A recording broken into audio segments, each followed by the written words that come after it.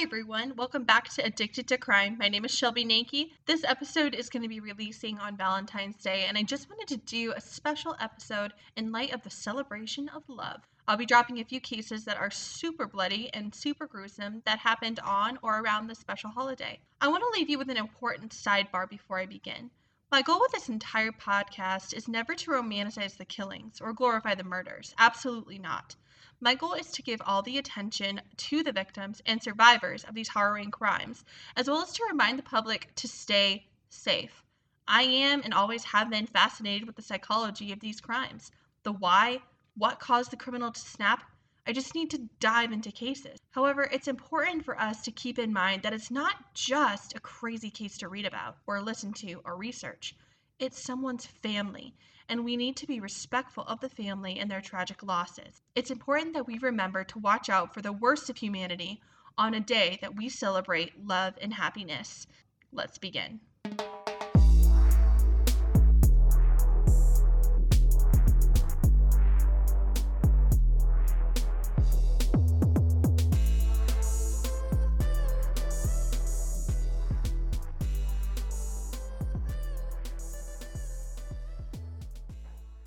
The first Valentine's killing that I want to cover is the case of Dr. John Hamilton and his wife, Susan Hamilton.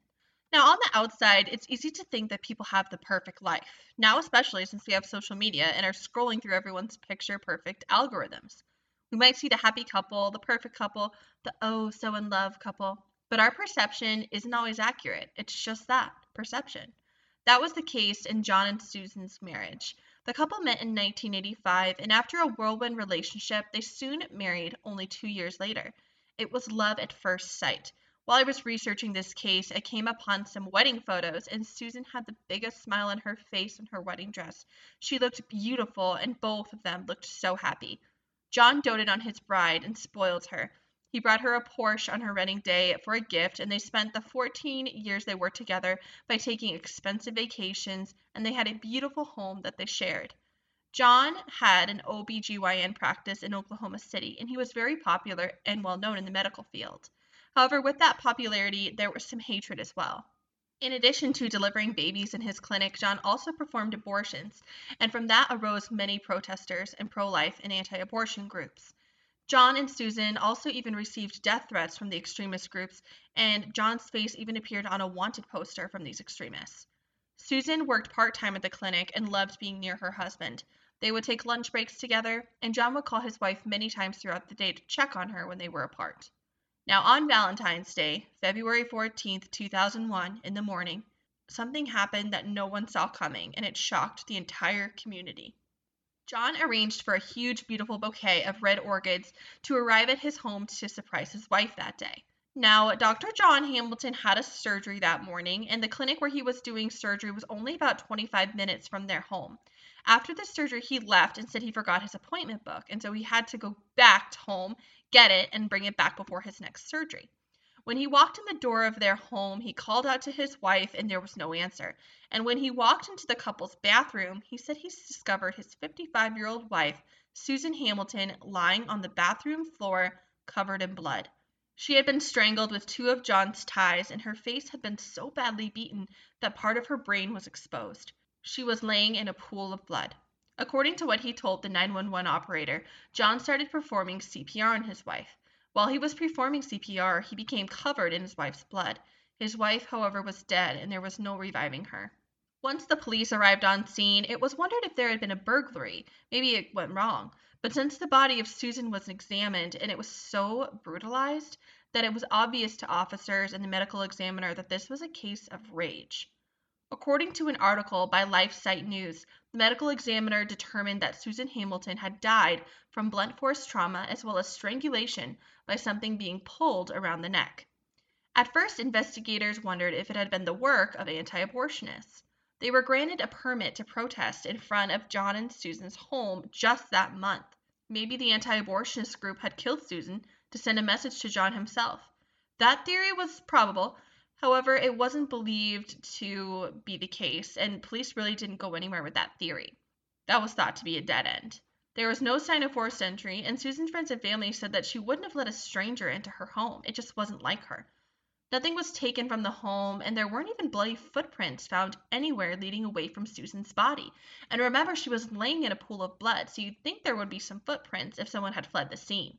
And then the suspicion was moved to the husband, like it usually is in this case, Dr. John Hamilton.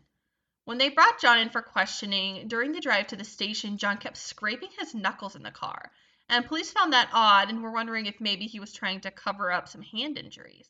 At the station, John told police during questioning that he gave Susan mouth to mouth when he performed CPR on her in an effort to save her life. However, none of Susan's blood was found on his face. They did, however, find traces of Susan's blood and skin on John's steering wheel in his car. There was also allegedly a blood spatter on John's shoe, and it appeared to have been made while Susan was still alive. They also found jewelry in Susan's underwear drawer, and when police questioned him about that, he said he hid it so the paramedics wouldn't steal it. During the investigation, police found out from neighbors that Susan had discovered that her husband, John, was having an affair with a topless dancer in the area. Susan had found over 10 phone calls to this dancer from John's phone. Susan had also told friends that she was considering divorcing John. Susan allegedly confronted him, but John told her that the dancer was a patient of his who was in need of antidepressants. Now, I don't know of any doctor-patient relationship where you're discussing medication through texts and phone calls, but that's just me. Maybe I don't know anything. I don't know. Anyways, John and Susan had a fight about that, and according to the prosecution, the morning of the murder, investigators also found a Valentine's card from Susan to John that read, quote, "I bought this 2 weeks ago, so I guess maybe it doesn't seem as appropriate. But I do love you. Have a good day, Susan," end quote. And that definitely seems kind of stiff and not that of a head over heels love couple, and more like a wife who's pissed off at her husband during Valentine's Day, at least in my mind. According to the LifeSite news article, there were death threats made to the Oklahoma County City District Attorney Wes Lane, and threats were made stating that he had better drop the case of Dr. John Hamilton, or else he and a key witness would be killed. And thankfully, nothing seemed to come of these threats. However, it is very alarming. During the trial, prosecutors alleged that John and Susan opened cards in the morning and then a fight ensued. It turned physical. John beat and strangled his wife. He then tried to clean up with a rag, and this rag was found on scene and bagged as evidence. He then left to perform his first surgery. John then went home after the first surgery to, quote, "discover the body," end quote, said the prosecution.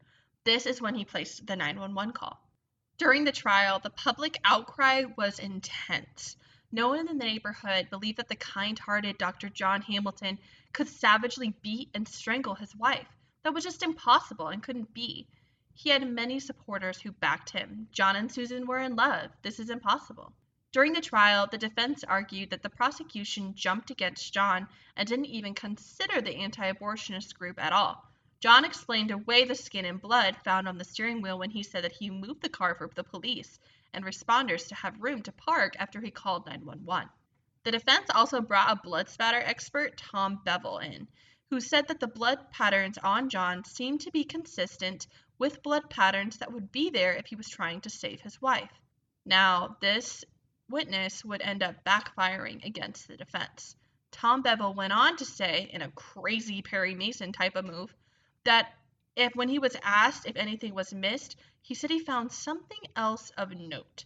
Tom Bevel said he found blood spatter inside of John's cuff, and he believed it was consistent with John bludgeoning his wife. The defense's witness ended up giving the prosecution the evidence they needed to clinch a conviction. The court went completely quiet when he made this statement, and the jury only deliberated for 2 hours before coming back with the guilty verdict.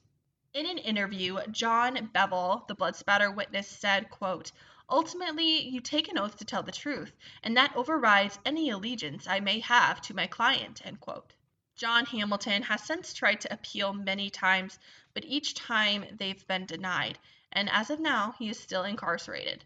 What do you think? Do you think John Hamilton is responsible for the death of his wife?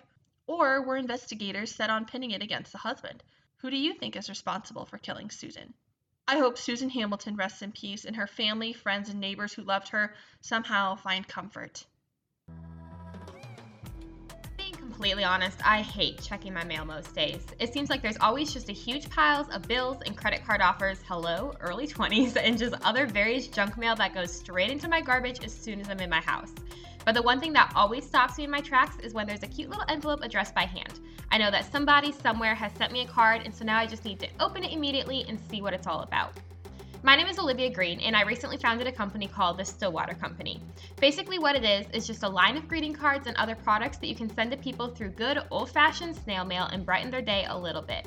All of the designs are based around capturing the simplicity of rural living, whether that be baby goats on my parents' farm, horses grazing in a pasture alongside the road, or just super colorful flowers in the summer. All the designs and products can be found on my website at www.welcometostillwater.com, and from there you'll be able to sort through greeting cards, note cards, and all the products. There's also actually digital files available for purchase. You can literally download them right to your computer, and from there you can use them for your own prints or products that are unique to you and your needs. So again, the website is www.welcometostillwater.com. Please feel free to contact myself directly through the website. I am always able to help you find the perfect collection that you love. Our next Bloody Valentine's case is of an Olympic athlete turned killer. Oscar Leonard Carl Pistorius was born November 22nd, 1986, which just happens to be my brother's birthday.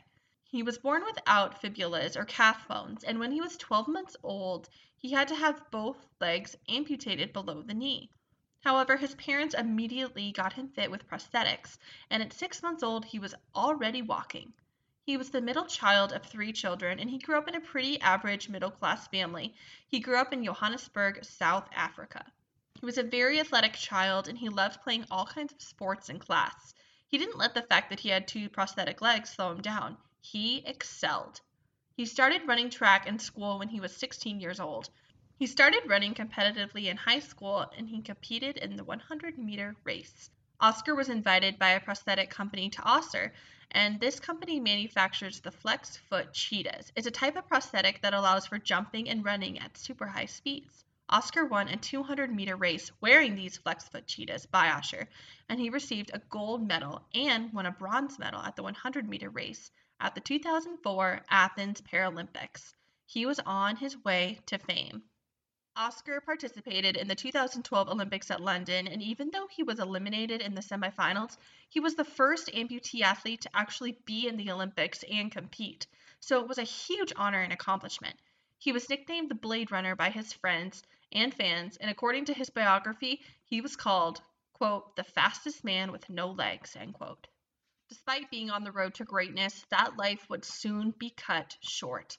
The morning of Valentine's Day 2013, Oscar's neighbor Michelle Berger said she heard a woman screaming, she heard gunshots, and she heard a man calling for help 3 distinct times. Michelle later testified to this in court. Riva Steenkamp, Oscar's girlfriend, was found shot to death in his apartment in the early morning. One of the first responders on scene was actually a neighbor who was a doctor, Johann Stipp. He had heard the yelling and the gunshots, and when he went to the house to investigate, he found Oscar slumped over Riva's body.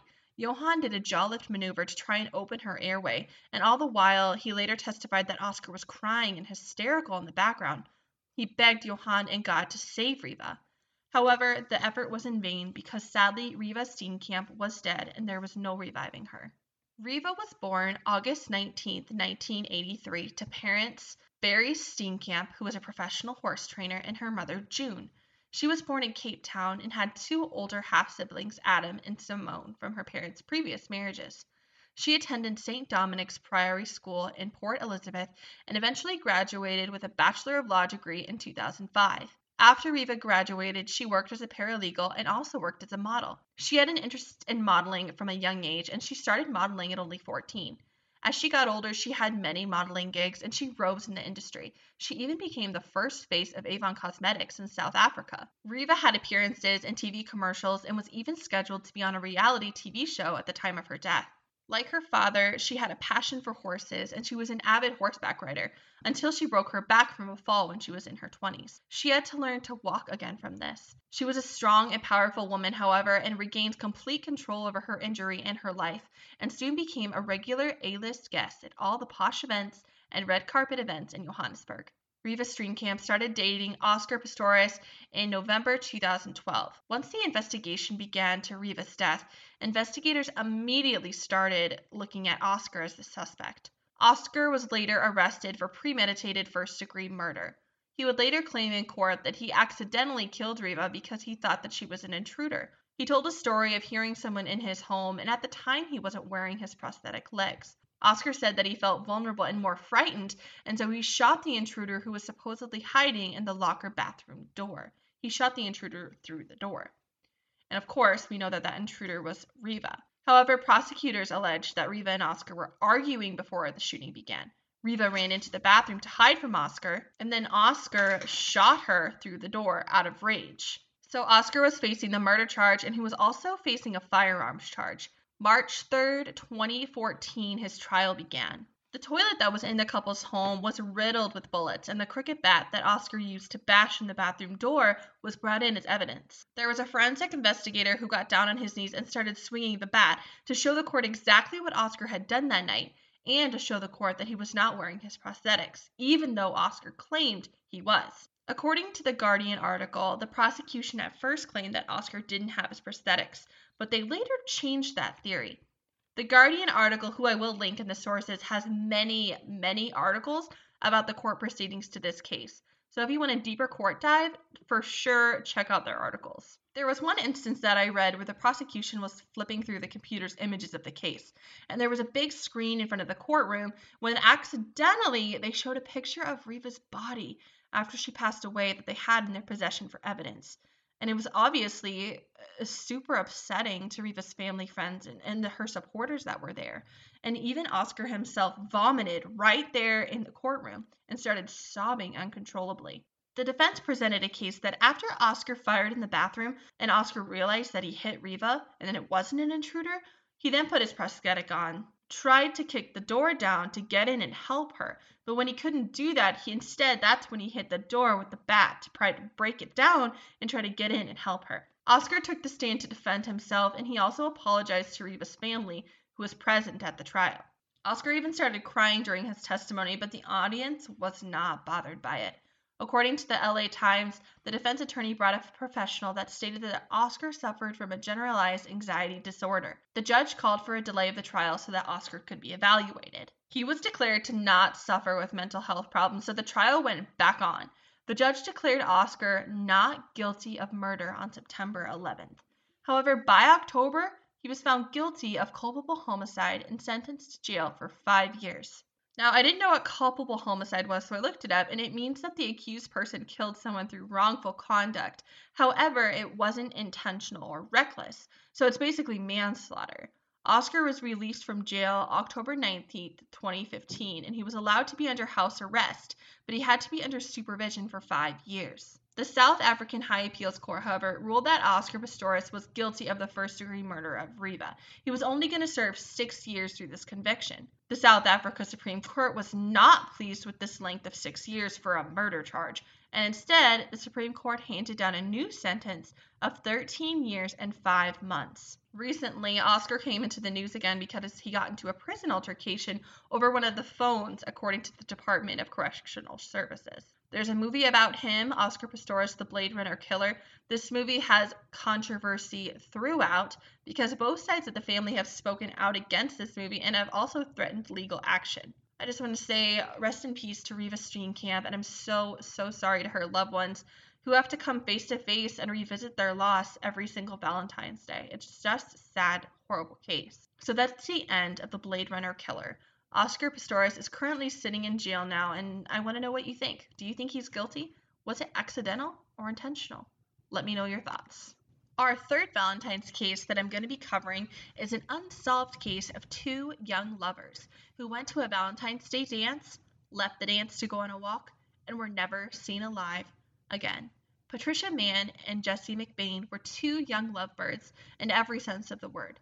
They were a beautiful couple, and looking at pictures of them, they just looked like they were so happy, and they both had really infectious smiles.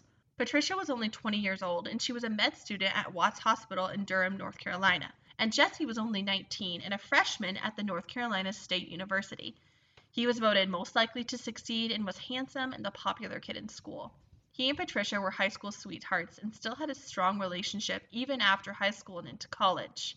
They both had bright futures and their whole lives ahead of them until it all ended abruptly February 12th, 2 days before Valentine's Day, 1971. The night of their murder, Jesse brought the car that he shared with his brother to go pick up Patricia for their date.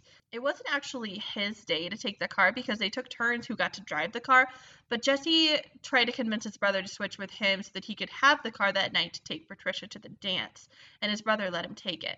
The dance was at the Watts Hospital in Durham, the same place where Patricia worked. The couple left the dance at 11:30 and went to Patricia's dorm to sign her out. The dorm had a curfew of 1 a.m., so they signed her out so that they could be away together for just a little bit before curfew was up. After signing each other out, they went to a private location to be together. They went near the now Crossdale neighborhood down a cul-de-sac, and at this time this cul-de-sac wasn't finished and it didn't have any houses up. It was a secluded area and it was known at the time to be a lover's lane. According to an article I read written by Kristen Rachel, this lover's lane was well known by med students, and there was kind of an unwritten rule that if one couple was there before you, you had to move on to another spot. And some couples even had their own designated spots. It was a very well known site. When Patricia didn't come back the next morning, immediately her roommates were concerned because this was very unlike Patricia. She was normally responsible and she was always brought back by curfew. This just wasn't like her. And it wasn't really like Jesse either. He never made her do anything that she wasn't uncomfortable with, and so the roommates believed that they were both in danger, so there was immediately a search for them. Jesse's car was found at this location in the Lover's Lane, and their coats were locked inside of the car, but there was no sign of the couple. For 13 days, police searched and searched for Patricia and Jesse, until finally a surveyor who was working in a wooded area found what he thought was a mannequin in the woods. However, he quickly realized that it wasn't a mannequin, but a human body. The police were called, and immediately the bodies of Patricia and Jesse were identified that day. Patricia and Jesse were found dead and tied to a tree February 25th. The scene that played out before investigators was sick and maniacal and truly something out of a horror movie. Patricia and Jesse had been tied with their hands behind their back to a tree.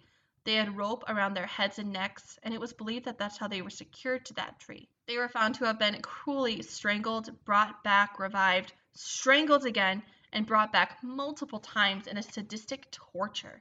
Patricia had injuries that looked to be consistent with being beaten, stomped, and kicked. There was no evidence of sexual assault on either Patricia or Jesse, though, thankfully. It wasn't a robbery gone wrong because they still had their wallets, a ring, and a watch. When the medical examiner looked at the bodies, the fingerprints were taken, and when they were examined, they didn't find any skin under Patricia's fingernails. There was an issue with the police departments working together because the bodies were found along another popular lover's lane on the county line between Georgia County and Durham. So that means multiple agencies from different counties, including the SBI and the FBI, were involved. And sometimes that can be good getting brains together on one case, but in this case, no one was pooling their information.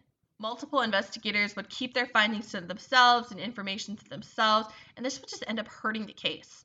Now, for suspects, there were many people interviewed and investigated in this case. Police took polygraphs, and some passed while others failed by a mile. One of the people who was given the polygraph and failed was a doctor. This doctor worked at the same hospital that Patricia worked at. The doctor failed the polygraph and then refused to cooperate with the police, placing the suspicion squarely on him. Now, we don't know this doctor's name, but he would continue to be the main focus for many, many years. However, the case quickly grew cold with no evidence and no more leads into this doctor. Thankfully, the case was revived in 2014. Tim Horn and fellow detective Don Hunter were combing through cold cases, and they registered this case. Out of all the people investigated, no one stuck out more than that doctor Patricia worked with, and he was still alive. Tim Horn believes that he can solve this case using something that's been cracking cases open left and right all over the globe: DNA. According to the article by Kristen Rachel, MVAC is a wet vacuum DNA collection system that can extract DNA from difficult places, like the knotted rope used to tie up and strangle Jesse and Patricia. DNA has been solving so many high-profile crime cases. There's only 80 MVAC DNA collection machines in the world, but there is one in North Carolina, and that's the one Tim Horn is looking to utilize. Tim Horn remains hopeful that his case will be solved. The last article I read was in 2020, so I'm really hoping more info can be found and that Jesse and Patricia can get justice. If you want more details on this case, I know I did a super quick overview. Please go listen to the podcast, The Long Dance. It's 8 episodes long and hosted by Eric and Drew. You can find it on iTunes, Stitcher, iHeartRadio, Google Play, and wherever you get your podcasts. These two guys do a tremendous job diving into this case, and the entire podcast is just one whole dive into this case. I'm praying one day we can get justice for Jesse and Patricia and their families. If we get any updates on this open and active case, I'll be sure to share them here. For our last Bloody Valentine's case of the day, let's dive into Baptist missionary Nathan Luthold. Now, a cousin of mine actually suggested this episode, and I was excited to tell her that, dude, I already got it. It's on my list, and I'll be covering it today. It's super fun when people suggest episodes, and I tell them, yeah, I got it. It's on the way, and it's just fun. It's a lot of fun. So we open up our fourth and final Valentine's case of the day with Nathan Luthold. This case takes place on Valentine's Day 2013, which is the same day, same year as when Oscar Pistorius killed his girlfriend Reva in South Africa. So around the globe, now we are in Illinois, and another murder is taking place. Nathan Luthold would be hiding in a closet in his parents' home in Peoria, Illinois, where they were living at the time. He was hiding in the closet because he was waiting for his wife to return home. When she arrived, he exited the closet, picked a fight with her, and then coldly lifted a gun to her head and killed her with a .40 caliber Glock. Instead of calling 911 and confessing to his crimes immediately, Nathan instead called 911 and said that there had been a break-in and a robbery. Before police arrived, he started trashing the home to stage the robbery and try and fool police. However, within only 3 hours, police arrested Nathan because they didn't think he was acting right, all things considered. Upon further investigation, they found that Nathan had Googled hitting someone over the head to knock them out, how to muffle a gun, lethal injection, as well as a period of many other things. He also had a mistress. Let's back up a bit. The Lutholds were a Baptist missionary family, and they traveled beyond the United States to witness to people about God. On their European missions trip, they went to Lithuania. While they were there, the family met a young girl named Anya and her family. They befriended Anya, and they were all very close for many years. The Lutholds eventually offered to pay Anya and her family's way to come to the United States and become a citizen. Now, at this time, Anya was only 18 when she came to the United States, and Nathan Luthold became her sponsor. He did more than just sponsor her, however. Nathan gave Anya a bank account that was joint with his personal account, and he would regularly give Anya money. He also paid for Anya's school bills and even rent for a few years before his wife's murder. Now, at first, this seems kind of like an amazing story, right? Of a family being so kind and helpful, helping this young Lithuanian woman and her family come to the States, but it turned dark quickly. The relationship turned from platonic to sexual and quick. Nathan and Anya were sleeping together behind Denise's back. The day of the murder, at about 12:15 in the afternoon, Denise kissed her 4-year-old daughter goodbye and dropped her off at kindergarten. Nathan later would go pick the daughter up at the end of the day at this kindergarten. Now, when Nathan and his daughter returned home, Nathan later told police that he was immediately alerted to the condition of the house, and he noticed something was off. The garage door had been left open, and there was broken glass on the ground. Nathan called police, and Officer Linthicum responded to the dispatch and met Nathan at his home. When Officer Linthicum proceeded into the house, he observed many things that struck out to him as odd. First off, there was no footprints in the mud by the house, and you'd think someone would look around for a bit to decide the best way to get into a home. Officer Linthicum and another officer, Officer Campus, then went inside by going through the broken garage door into the kitchen. In his testimony, Officer Linthicum said that the kitchen looked odd because normally a robber doesn't usually bother with the kitchen. But if they do start in the kitchen, then they'll throw the cabinet doors out quickly and it would just be a mess. However, in this case, the cabinet doors had been pulled out and neatly set on the floor. As they advanced further into the room, they noticed that the family's electronics were still there, which is again something else unusual. The robber hadn't taken any of those things. As they went down the hallway of the home, they discovered Denise's body lying face down. She was covered in blood, and by her head there was an empty shell casing, and underneath her head were her car keys. Officers immediately left the home, called it in so the home could be preserved as a crime scene. While all this was going on, Nathan never approached officers asking them what happened or even to ask if his wife was okay. Officers soon took Nathan in for questioning, and he was interviewed by officers for 6 hours by the Peoria police. While they were investigating the home for evidence, they found a day planner with a note on the nightstand by the couple's bed. It appeared to have been from Denise to Nathan, and it's a little long, but I want to read it to you guys, so strap in. According to court documents on this case, the note said, quote, "What on earth could you possibly be thinking? I can't imagine anything you could tell me that would hurt worse than what you are doing to me right now, every day. I really don't think there is anything that I have done or not done that would cause me to deserve this. I've tried to please you for 17 years and never succeeded. I've never been good enough, never done enough. I know that you want me dead. I'm not stupid. I suppose it will confirm my worthlessness to you when I write that I am not brave enough to do that job to you. And now, all of a sudden, you are taking me with you places? What is that about? Maybe you think I don't feel bad enough. You act like you are somehow noble because you won't tell me why you are doing this. It makes me sick. I've been willing at any time to fall in love with you again, but you reject me every time. I wish I could hate you. I've tried to hate you because I thought that would make it easier. I wish it wouldn't hurt so bad. Of course, I couldn't do it, so I failed at that too. I have been without pride. I have humiliated myself to try to win something that belongs to me. You defraud me, and you don't seem to care. Well, I quit. I'm not going to try to please you anymore. I will do what I have to do, but no more of that game. You want to humiliate me by running around with a 20-year-old? Fine. I won't grovel. If I haven't pleased you in 17 years, nothing I do now will please you. And I refuse to leave my children just because you have decided to do this to me. You are the only person who thinks I am a bad mother. Complete strangers compliment me on them, so I will not join you in your obsession with perfection. I am the same person I have always been. I am not weaker and in many ways stronger. I refuse to play to your perfectionism in that too. I have been negligent and criticisms have kept going. But now this? How long? How long are you going to do this to me? Oh yeah, until I break. That's what you said, isn't it? Well, happy waiting. End quote. So, of course, this letter from Denise to Nathan further plants suspicion on Nathan, as well as kicks the robber theory out to the curb. The robber theory is not believed because they found Denise's purse with cash in it in the couple's bedroom. So the robber didn't take the electronics. He set all the kitchen cabinets out nicely, and he didn't even take the cash or the keys to the car.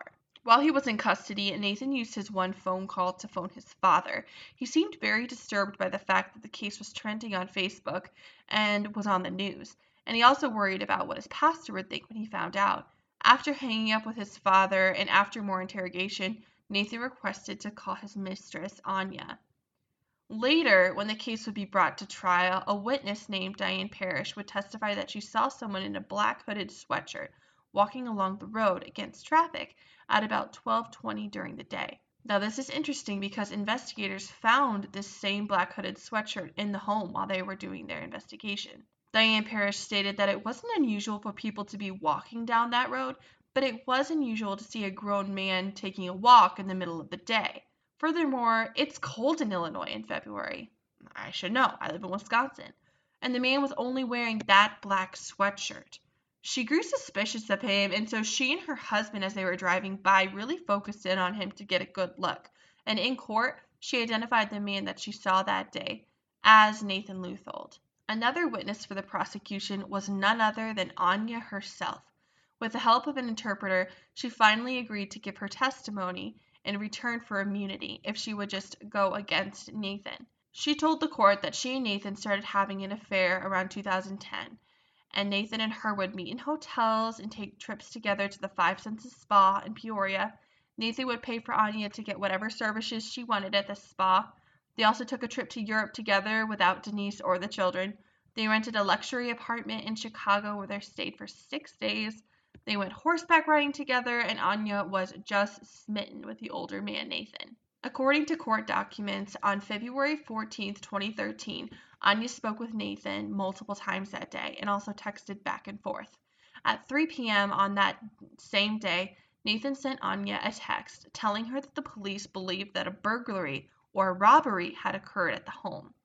Anya texted back the word interesting with a smiley face emoji. That kind of just shows that, in my mind at least, she kind of implicated herself. Like, she knows that it's not a robbery, if that makes sense. But either way, she's testing for the prosecution in exchange for immunity. So really, what can they do? It's kind of like they can't get both of them, so why not just try to get the bigger fish? In the prosecution's mind, I bet that's what's going on. Nathan and his father went under scrutiny again during this trial because it was found out, according to an article in the Journal Star, Nathan Luthold's parents were paying for Anya's court bills, and they were using Nathan's children's funds to do so. So paying for the mistress's court bills with his own children's funds. Just wow. If the media didn't have a field day with his story before now, they sure did at this point. An inmate at the Peoria County Jail testified in court that Nathan bragged to him about killing his wife for a present to his mistress on Valentine's Day. He allegedly said he didn't want to tip his wife off, so he gave her a present in the morning and then killed her later in the day. Finally, it was time for jury deliberations. They deliberated for only 2 hours before returning with a guilty verdict for Nathan Luthold. Immediately after, Nathan sought a new trial, but that was denied, and Nathan was sentenced to 80 years to prison for his wife Denise's murder, and he would be serving that term in the Illinois Department of Corrections. I know this is a shorter case, but RIP to Denise Luthold. My heart goes out to her and to her family, her 3 children who are now growing up without a mother and without a father. And Valentine's Day isn't a happy day for them. It's just a day that opens old wounds. And it makes me so angry how Nathan hid behind the good Bible believing Baptist minister status. And he used that as a cover to be unfaithful to his wife. It's just so hypocritical and disgusting. And I just feel so awful for Denise. Well, that's the end of our Bloody Valentine's Day episode. I hope you enjoyed it. Thank you for listening. I'll see you again next week with a brand new case. This is the last week to enter the sweatshirt giveaway, so make sure you do that if you haven't already. If you have any case suggestions, email us at iamaddictedtocrime@gmail.com, and maybe I'll talk about it at a later episode. Find us on Instagram and Facebook at Addicted to Crime Podcast, and check out our website with our source material at addictedtocrime.org. Thanks for listening. Have a great weekend. Hug your loved ones. Happy Valentine's Day, and stay safe.